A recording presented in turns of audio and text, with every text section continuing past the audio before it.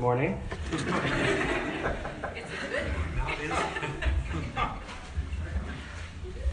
I know I printed it.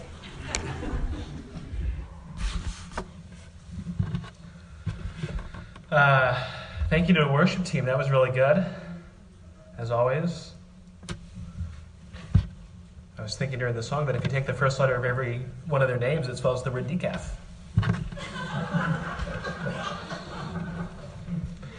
And if you take the first letter of their last name, it spells the word oosh. Continuing our series this morning, 3 years. The Five Alones. But before we do that, please pray with me. Our Heavenly Father, we thank you for your word, that it is from you and that it is true, that you are always faithful to your word, Lord, that your word is trustworthy. Lord, we thank you for your gospel, for the redemption that comes through your Son and his love and the death that he died so that we could be forgiven. Lord, I pray for our time this morning as we continue. Lord, I pray that it may be honoring and glorifying to you and faithful to your scripture. In Jesus' name, amen. So, 500 years ago this month, Garland was born? No. 500 years ago this month, the history of the Church, of Europe, and of the Western world were forever changed in the town of Wittenberg, Germany. Martin Luther wrote his 95 Theses, a list of grievances against corrupt and unbiblical practices, at times unbiblical practices within the Roman Catholic Church. And the impact of that event continues to ripple throughout the world. Luther was not the first person to call for reformation within the church. Other movements perhaps had followings, but didn't have the political support, and Luther had that, which afforded him a certain level of personal safety, though his martyrdom seemed almost inevitable at times. Another key difference between Luther and influential reformers who preceded him was the invention of the printing press. This allowed a mass volume of pamphlets and other materials to be produced. Luther was also likely helped by the fact that other Reformation movements spread elsewhere in Europe during this time. Amid church abuses, Europe was at a tipping point. And while Luther was not the first to call for reform, it was his ministry that most significantly tipped the Reformation movement over the edge. Less than 20 years later in England, King Henry VIII broke away from the Catholic Church and started the Church of England in 1534. Reforms were also happening in Switzerland, most notably in the town of Geneva, eventually under the leadership of John Calvin. The Anabaptist movement sprang up, who favored believers' baptism over infant baptism. These groups were not always in agreement with each other, and sometimes they had severe conflicts with each other. But they were all in agreement that not all was well within the church, and that there were changes which were necessary. We're continuing a series commemorating the 500th anniversary of the Protestant Reformation entitled The Five Alones. Faith alone, Scripture alone, Christ alone, grace alone, and glory to God alone. These doctrines stand out as being the key doctrines to the Reformation, and ones which presented key doctrinal differences between churches in the budding Protestant movement. But there were certainly many more doctrines that were significant to the Reformation. In other words, these aren't the only doctrines that were important to the movement, but they're some of the most important. And so this morning, we look at the idea of Scripture alone, or in Reformation language, sola scriptura, which is Latin for Scripture alone. The main idea, this is something I've thought about throughout this past week as we continue the series. Really, I think the main idea to get across this morning is that the Bible is God's Word and it's our authority. Because it's God's Word.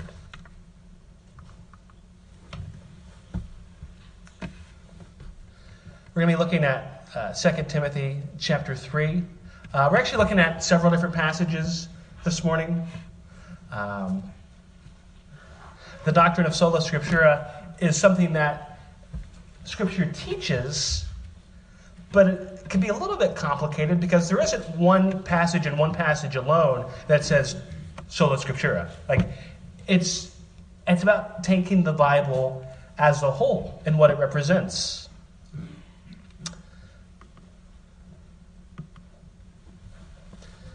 So, like I said, we're looking at 2 Timothy 3. The passage you have in the bulletin is verses 14 through 17. Really, the major focus is verses 16 and 17 of that passage.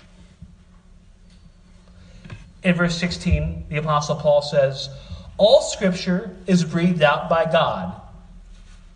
The Bible is God's Word. And he goes on to say that it is profitable for teaching, for reproof, for correction, and for training in righteousness, that the man of God may be complete, equipped for every good work. It's God's Word. God wrote it.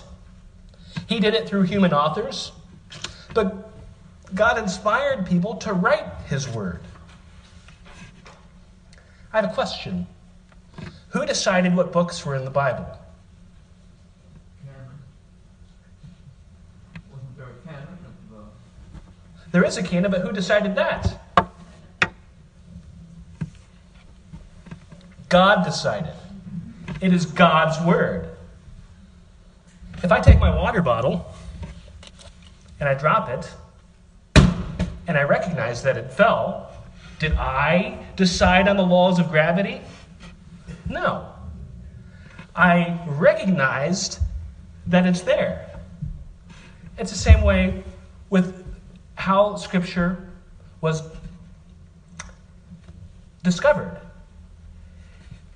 The early church received the Scripture. They didn't decide the Scripture. And they received it by being consistent with the Old Testament, by being consistent with the gospel message, with being of apostolic authority, or people who were associated with the apostles. Mm-hmm. Perhaps some of you have heard before that there were these other books that got left out of the Bible. They got left out of the Bible because they were so antithetical to the rest of the Bible and to the gospel that they were so obviously not meant to be part of the Bible. So man did not decide what was in the Bible because the Bible is God's Word.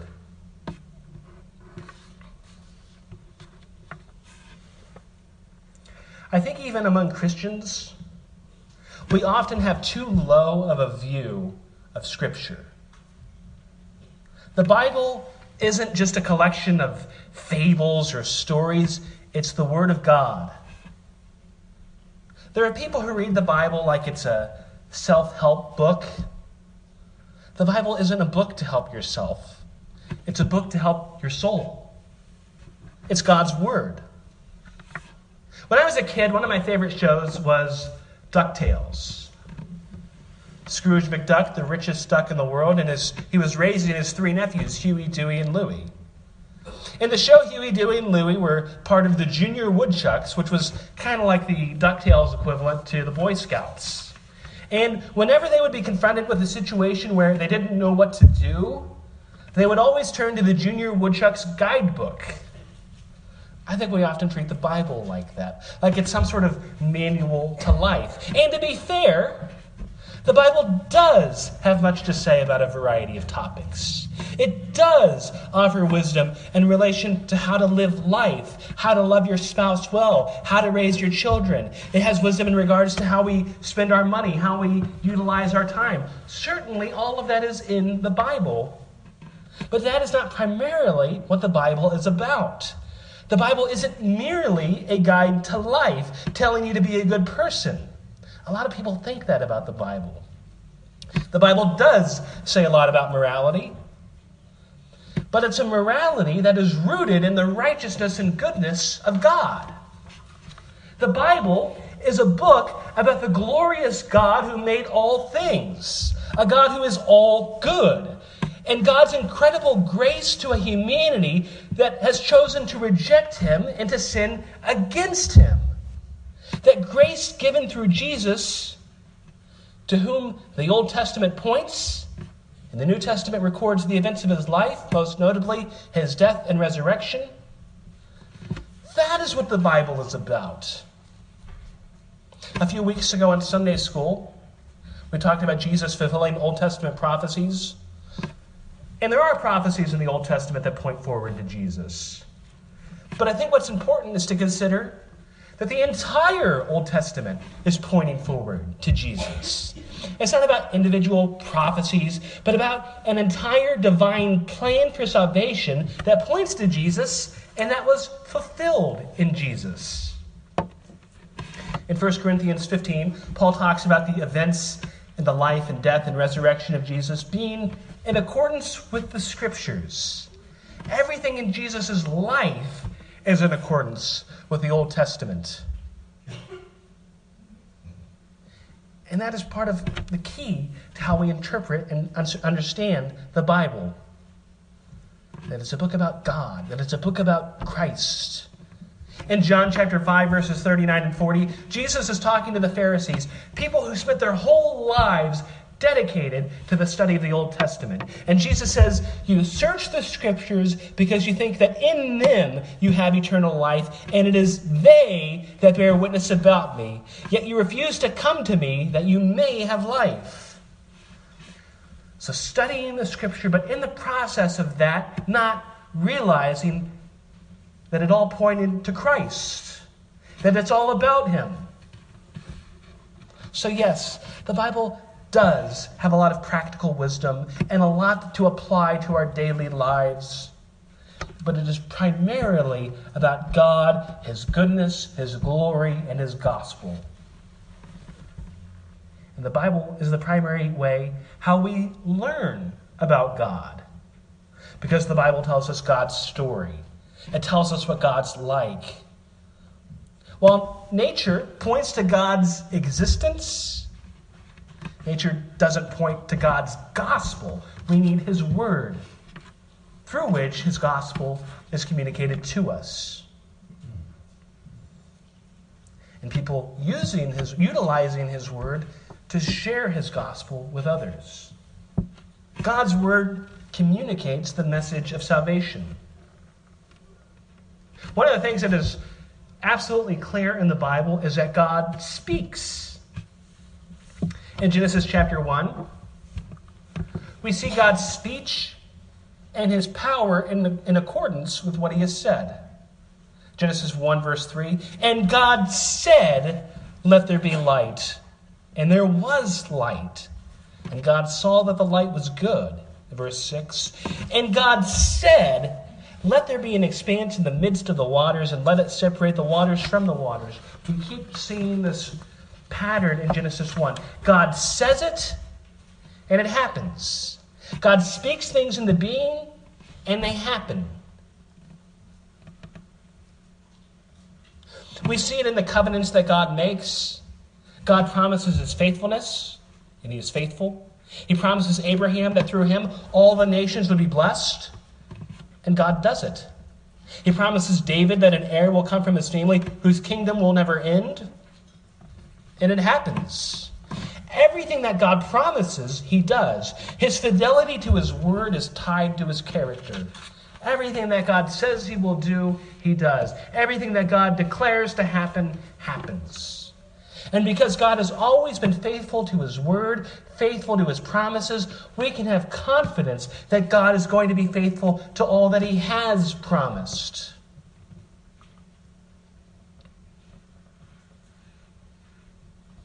God promises in in Deuteronomy 31:6, be strong and courageous, do not fear or be in dread, of them, for it is the Lord your God who goes with you. He will not leave you or forsake you.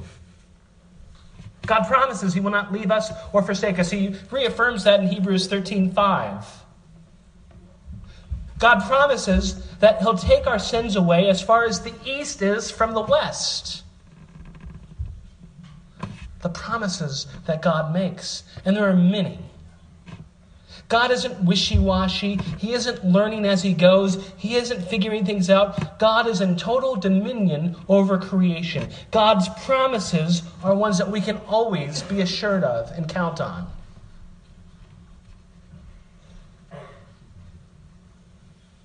But it's valuable to know the things that God actually does promise. And that's an important point I think that needs to be made on the scripture. Because I think we have a lot of ideas, and our society has a lot of ideas that we think are biblical that are not.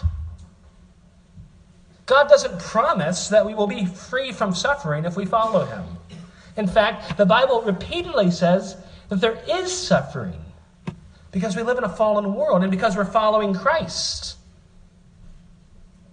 But I think sometimes people think almost like they've made some sort of deal with God, where if they decide to trust in him, that's your end of the bargain, and it's his end of the bargain that you should not suffer, that you should have a life of ease. God's word doesn't make that promise. The Bible doesn't promise that your life will be easy when you come to faith. The Bible doesn't promise the things that it commands of us, that forgiving people, loving people, going to church will always be easy or what we want to do. That we should do those things, that those are good things. But it doesn't promise that every time it'll always be just perfectly easy. It doesn't. Because we're sinful. We like to think that it's a promise in the Bible that God just wants me to be happy. The Bible doesn't say that anywhere. I'm not saying God is anti-happiness, but that's not the main reason why he made us. Happiness is fleeting. Your team winning a game makes you happy. Getting a great deal makes you happy. Pizza makes you happy. But that's not soul-satisfying joy. God wants us to have soul-satisfying joy in him, supernatural joy and delight in him, and in his goodness, and in his gospel. All of these things society tells ourselves that we might want to believe, but that aren't actually promised in the Bible. And how do we combat that? By knowing what's in the Bible. All Scripture is breathed out by God. All of it is God's Word. How much of it is God's Word? How much of it is not God's Word? None of it. Standing on the promises of God. Rejoicing in the promises of God. But to do that, we have to know God's Word and not create a God in our own image and then invent a theology that he never promises. Because I think when people do that, they get disenchanted with faith because they believe a lot of things that weren't even biblical in the first place. To know what God's Word actually says. If it's not in God's Word, we're just speculating, adding our own opinions. There's no authority in that. Scripture alone as our authority that reveals to us the truths about God. Really, that's kind of a summary for the doctrine of sola scriptura, that Scripture alone is our authority that is infallible from God. That's not to say that the Bible tells us everything about God. That was never the point of the doctrine of sola scriptura. There are many things about God that we don't know. Deuteronomy 29:29 says, "The secret things belong to the Lord our God, but the things that are revealed belong to us and to our children forever, that we may do all the words of his law. We're on a need-to-know basis. If we need to know, God would have put it in his word. Sola Scriptura affirms that we know what we need to know, or at least that we can know what we need to know if we know God's word. I think the Westminster Confession of Faith puts it well. This is from Article 1, Section 6. The whole counsel of God concerning all things necessary for his own glory, man's salvation, faith, and life is either expressly set down in Scripture or by good and necessary consequence may be deduced from Scripture. The Bible tells us what we need to know. We can trust God's promises because they're in his word. And that's part of the importance of the doctrine of sola scriptura, Scripture alone. Because again, we can have a lot of opinions about God. But the only infallible source of revelation about what God is actually like, what he is actually doing, comes from his word. Because God has revealed himself in his word. Because all Scripture is breathed out by God. It is all God's word. Every doctrine we need is found in Scripture. All of Scripture is breathed out by God and is useful, the text tells us. It points to the will of God. I think we so often get caught up in this idea of God having a personal will for your life. Another idea that isn't entirely biblical. Almost like there's this path cut out. And you need to figure out that path for you. Otherwise, any sense of joy or fulfillment, you're just not going to have. Who do you marry? Where do you work? We've put so much pressure that we have to figure out what this path is.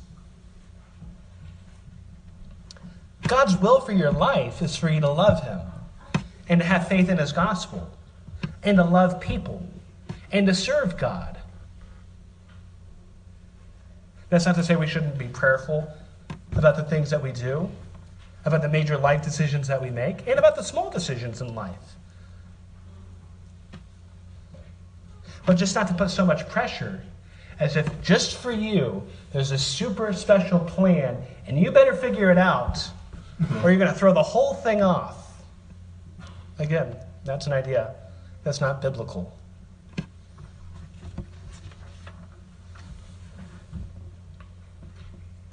All Scripture, what did I just do?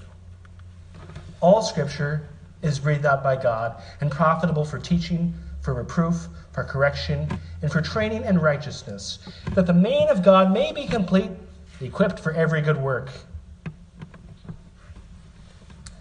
Scripture is profitable for teaching us about God, about his gospel, about his plan for salvation.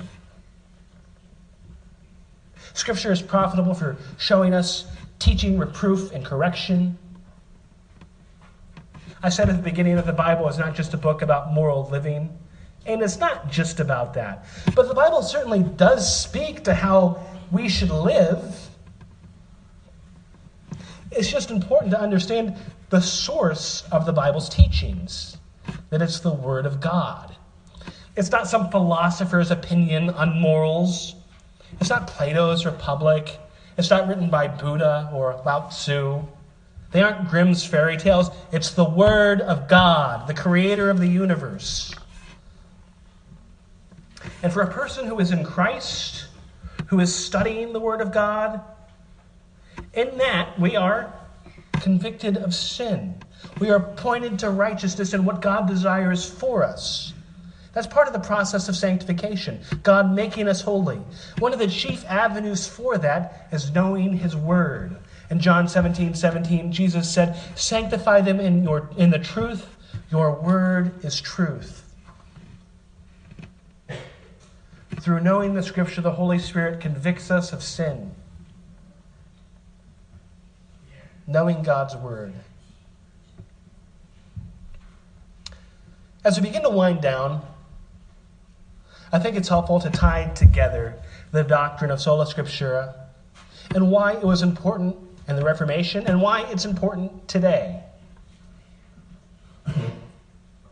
A rich tradition was developing in the early church. There is value in seeing how the Bible was interpreted. There's value in seeing how the Bible was interpreted in the earliest generations, because those are the people who are closest in time to the writings of the New Testament. I remember when I was in college, when I was in Cru, and it always stuck out to me. The director for Cru used to say, if you're reading the Bible and you come up with an idea that nobody else has ever had, it's wrong. And I truly believe that. Some of the smartest people who have ever lived have studied this book. Almost 2,000 years of church history. So there's value in a sense of what the earliest Christians thought about the Bible. Fortunately, we get glimpses of that in the Bible. The letters of Paul written to churches, giving instructions. We see glimpses of the early church in the book of Acts. We see how churches are doing in the book of Revelation. Tremendous grace that we get some insight, again, because God's word gives us what we need. Tradition has its place. Tradition of Scripture, of how it's been interpreted. 2,000 years of time after Christ, we get the benefit of centuries of Christians who have come before us who have plumbed the depths of the words of God. We benefit from their thoughtful reflections of Scripture. But even in that, seeing the infinite depths that His Word has. And I think that's all significant because there's a mistake that we can make with the idea of sola scriptura. I said a minute ago that if you read something in the Bible and you're the first person who's ever thought it, it's wrong. The Reformers did not think that they were doing something that was against tradition. Rather, they thought that they were going back to tradition.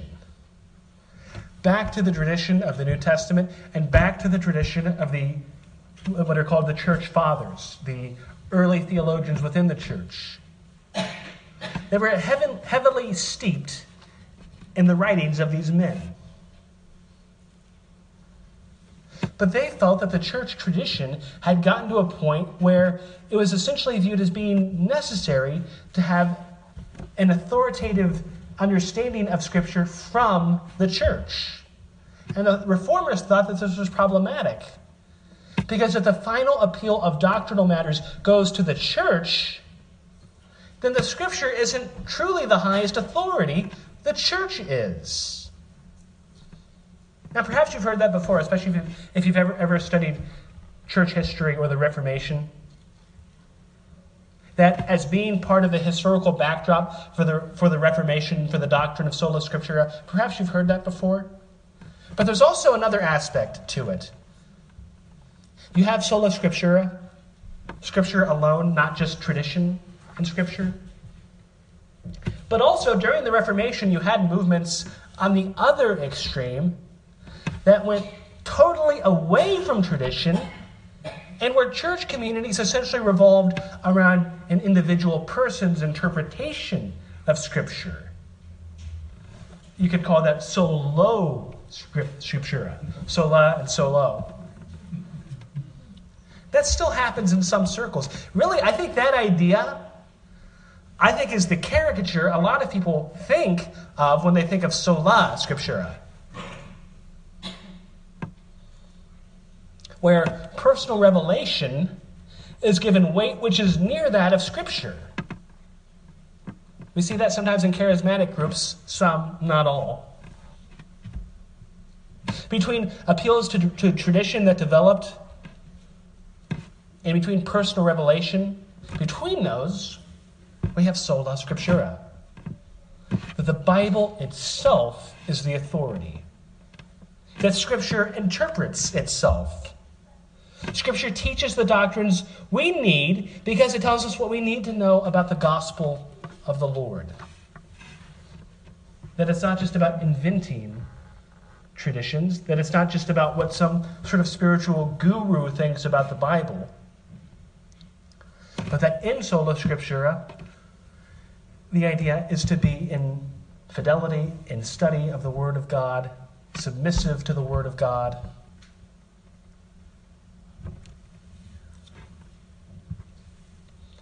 I think that's a good warning for many of us.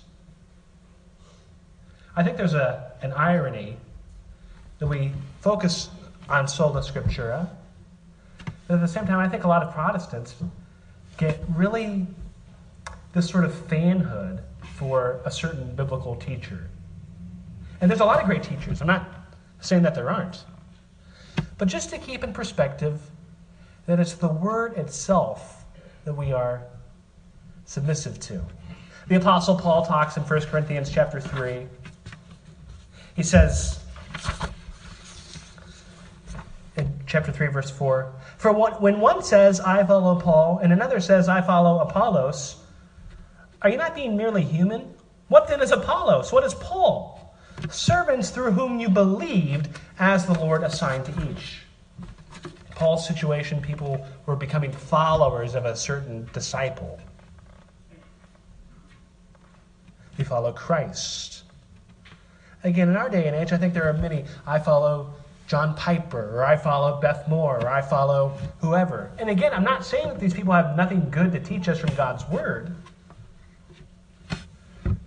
but to not make the mistake of getting so enamored by a certain teacher that what they say basically becomes gospel to us. That we have to know what they think about something before we can study it and weigh it in the light of Scripture.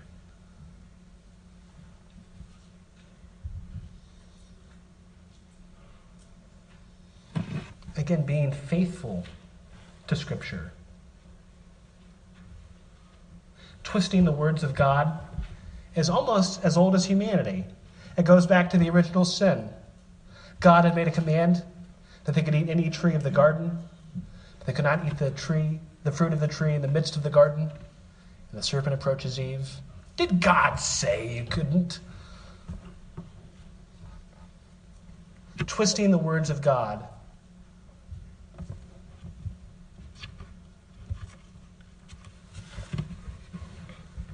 Did God actually say, "You shall not eat of any tree in the garden"? Questioning God's word. I think our society does that with a lot of things. Did God actually say we have to believe in Jesus? Did God actually say hell exists? Did God actually say homosexuality is immoral? Twisting the words of God. Undermining the words of God.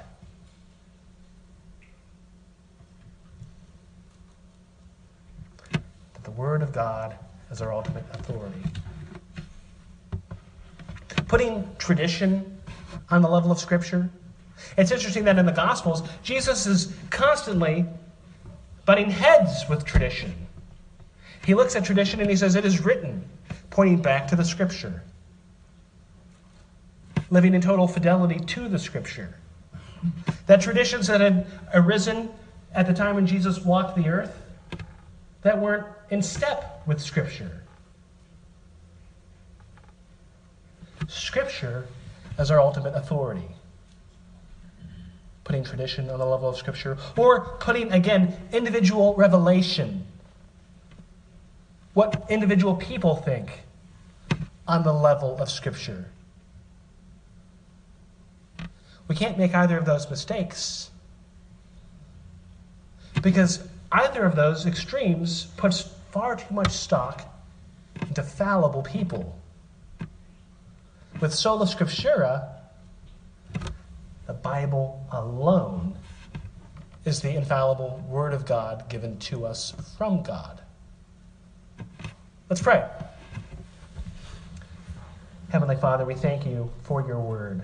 Lord, may us be people committed to the study of your Word, committed to faith in your gospel, continually growing in our love for what you have revealed, Lord. But more importantly, love for you, God. Trusting in you, knowing you, growing with you. In Jesus' name, amen.